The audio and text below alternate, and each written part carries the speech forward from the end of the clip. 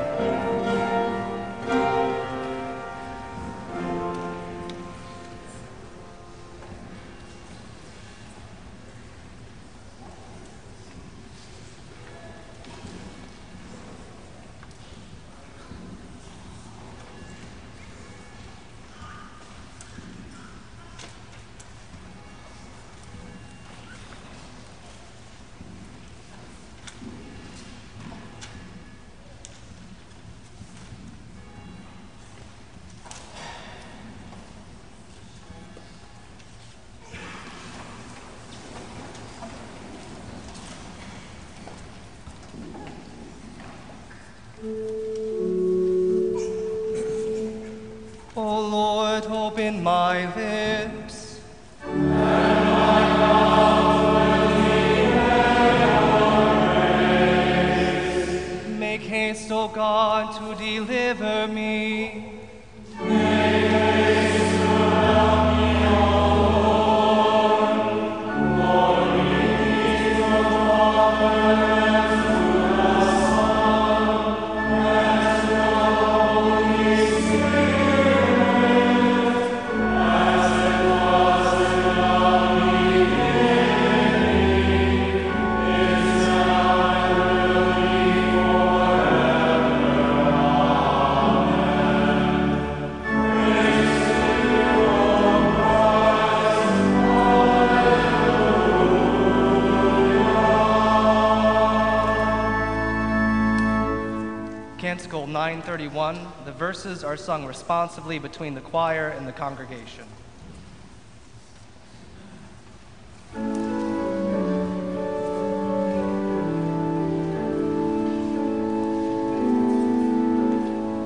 All you works of the Lord, bless the Lord.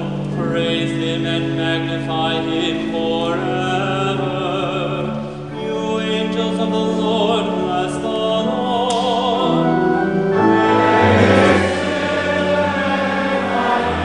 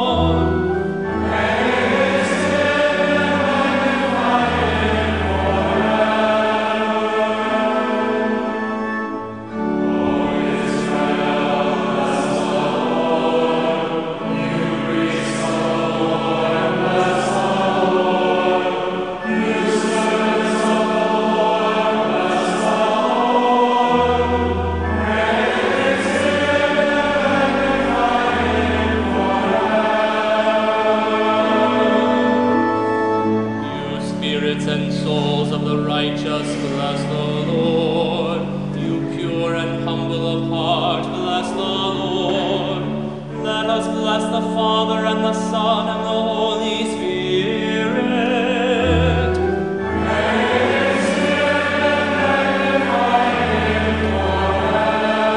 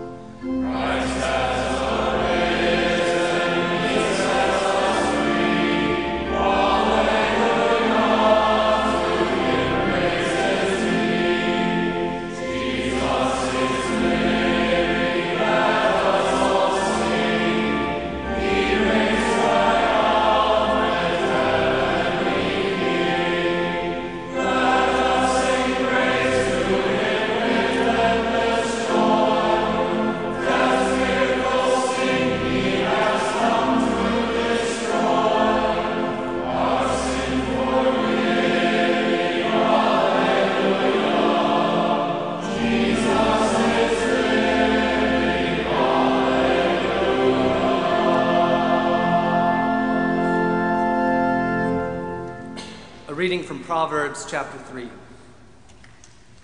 Trust in the Lord with all your heart, and do not lean on your own understanding. In all your ways acknowledge him, and he will make straight your paths. Be not wise in your own eyes. Fear the Lord and turn away from evil. It will be healing to your flesh and refreshment to your bones. Honor the Lord with your wealth and with the first fruits of all your produce. Then your barns will be filled with plenty, and your vats will be bursting with wine. My son, do not despise the Lord's discipline, or be weary of his reproof. For the Lord reproves him whom he loves, as a father the son in whom he delights. O Lord, have mercy upon us. Thanks be to God. Sing to the Lord and bless his name. Proclaim his salvation from day to day.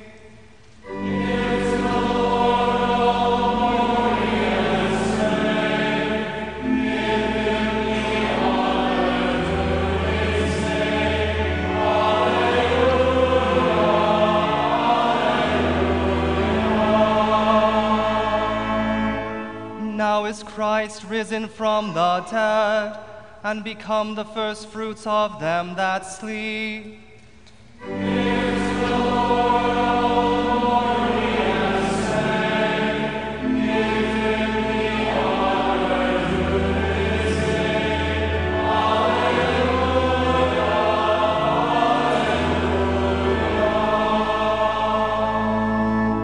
Glory be to the Father, and to the Son, and to the Holy Spirit.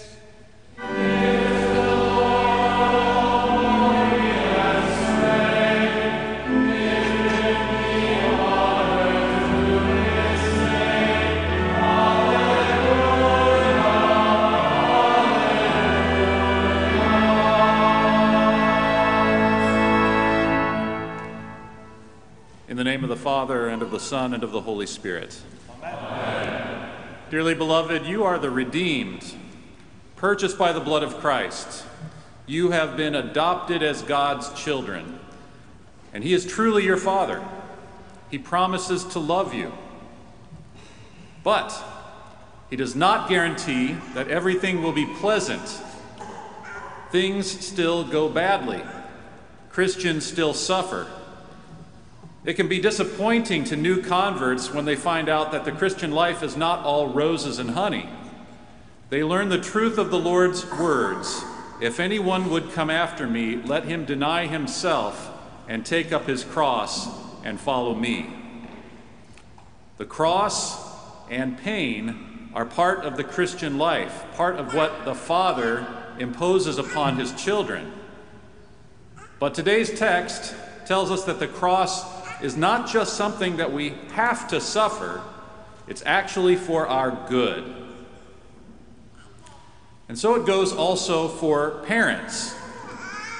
The parent's job is in part to apply pain to their children wisely for the children's good.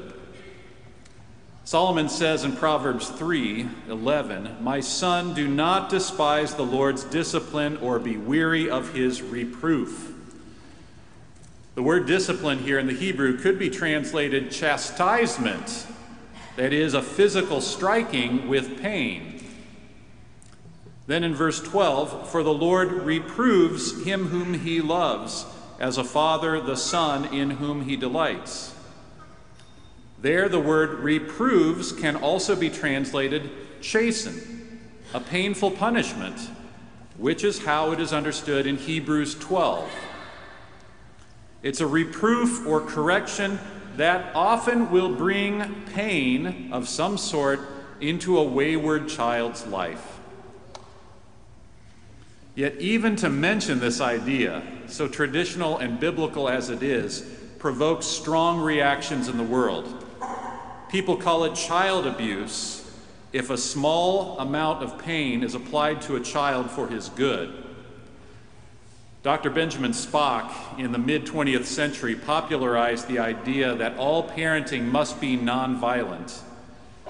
And a current popular book on parenting called No Drama Parenting does not even allow for timeouts, which is a time of isolation for bad behavior. The world's attitude is that original sin does not exist, and children are never really arrogant, malicious, or sinful. Those of us who have spent some time with children know better. But really, why should pain be seen so negatively? Athletes embrace pain in order to improve. No pain, no gain. Surgeries and medicine often must give pain in order to restore health. Touch a hot pot, and it's pain that makes you jerk your hand back, preventing you from a serious burn. A little pain now, wisely applied, is a good investment to prevent greater pain, vice, and sin later on. In any case, I think that the Lord God is a better child psychologist than they are. Hebrews 12:8 says, "If you are left without chastening, then you are illegitimate children and not sons. For the moment, all chastening seems painful rather than pleasant." And as Solomon says, "Whoever spares the rod hates his son, but he who loves him is diligent to discipline him." And for you future pastors, St. Paul says, "If a man does not know how to rule his own house, how will he take care of the church of God?" Now this must be done wisely and lovingly. Discipline is wise when it is applied sparingly and in accordance with the child's temperament, and when the pain is short, as Hebrews 12:11 says, "For the moment, all discipline seems painful." Then discipline is loving when it is motivated by the kind of love that wants the long-term good of the child and is motivated by concern, not anger. It has the good of the child in mind because discipline removes folly, promotes wisdom, and makes the child a pleasant person, giving rest and delight to the whole family, church, and society.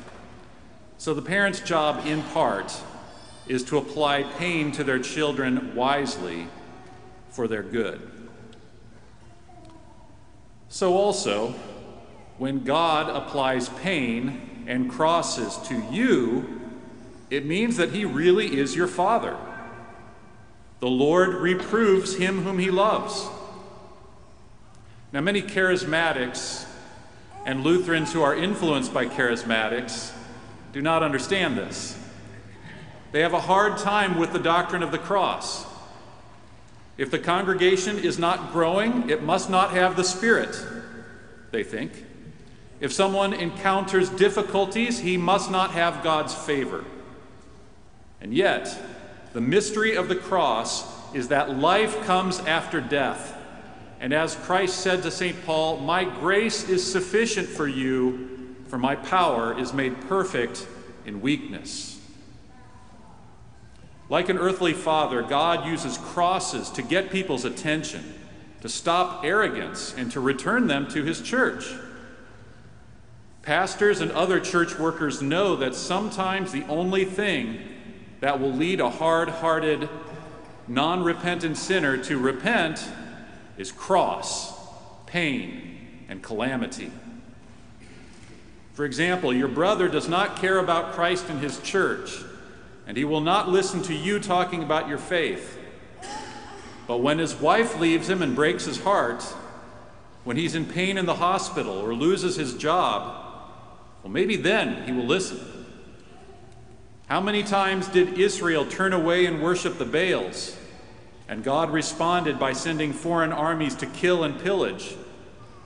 But when they were oppressed, they remembered the Lord, repented, and prayed to him. And then he sent judges to liberate them. So the cross in your life is his fatherly rod, meant for your good. The cross he puts on you is painful, but it is from love, and it has excellent effects. Hebrews 12 puts it this way: He disciplines us for our good, that we may share his holiness. For the moment, all discipline seems painful rather than pleasant, but later it yields the peaceful fruit of righteousness to those who have been trained by it. Sharing his holiness and having the fruit of righteousness, those are excellent effects. The cross leads us to repent of our stubbornness, arrogance, pride, and self-centeredness, so that with repentant hearts we can receive the grace of God. Therefore, crosses in your life do not mean that God is your enemy. You have his baptism, his gospel, his absolution, his supper, and these tell you that your Father is God, that God is your Father. He forgives and loves you. So believe these. And believing these, then, you can see the crosses as his fatherly rod. And yet, there's more than just crosses. There are also temporal promises, despite the exception of the cross. God does not only send crosses. Most of the time, he sends blessing upon blessing. Temporal promises, more than we can imagine. Daily bread and all that we need for the support and needs of this body and life. He has promised these things to us on the condition that we use his gifts aright and obey his commands. These are his temporal promises, which he gives, even if our obedience is not perfect. Honor your father and your mother, that your days may be long in the land that the Lord your God is giving you. That's the first command with promise, a temporal promise. And in our text for today, be not wise in your own eyes. Fear the Lord and turn away from evil. It will be healing to your flesh and refreshment to your bones. Honor the Lord with your wealth and with the first fruits of all your produce. Then your barns will be filled with plenty, and your vats will be bursting with wine. Those are temporal promises, and they are found throughout the Scriptures, and you should believe them. My dearly beloved students and colleagues, you should believe them. There are crosses in life, that's true. But God has still given you these temporal promises, and he wants them to be believed and received. You should believe every promise of God, whether it is eternal or temporal, of the gospel or of the law. And so when you, trusting in God's mercy, strive to bring up your children in the fear and admonition of the Lord, when your children honor their father and their mother, when you honor the Lord with your wealth, then in faith you can expect that God will fulfill his promises. Very often you will have delight from your children. Very often they will live long on the earth. Very often your barns will be filled with plenty and your vats will be bursting with wine. Yet there will be exceptions. The exception of the Holy Cross, when it seems right for God to apply his fatherly rod instead. My son, do not despise the Lord's discipline or be weary of his reproof, for the Lord reproves him whom he loves, as a father the son in whom he delights. Amen.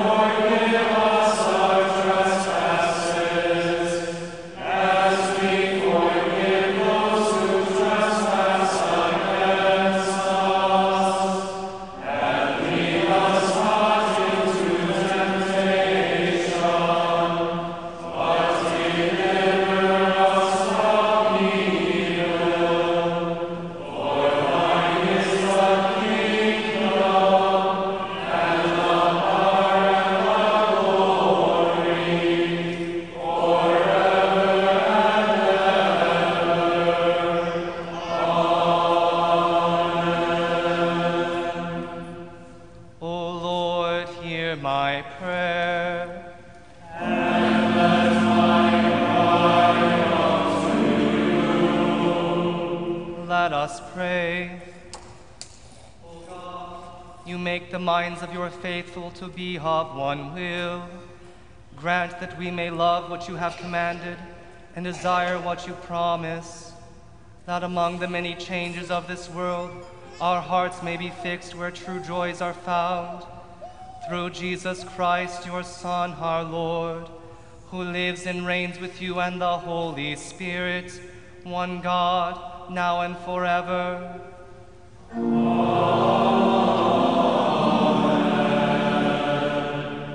O Lord, make your people always to grow in love toward you, their Father in heaven, and train them to do holy works.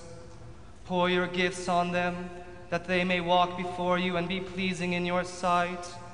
Through Jesus Christ our Lord. Amen.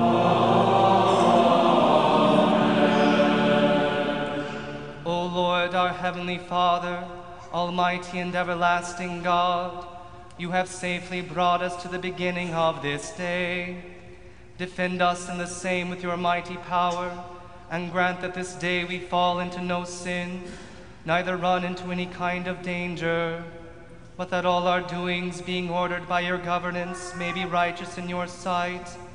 Through Jesus Christ, your Son, our Lord, who lives and reigns with you and the Holy Spirit, one God, now and forever. Amen.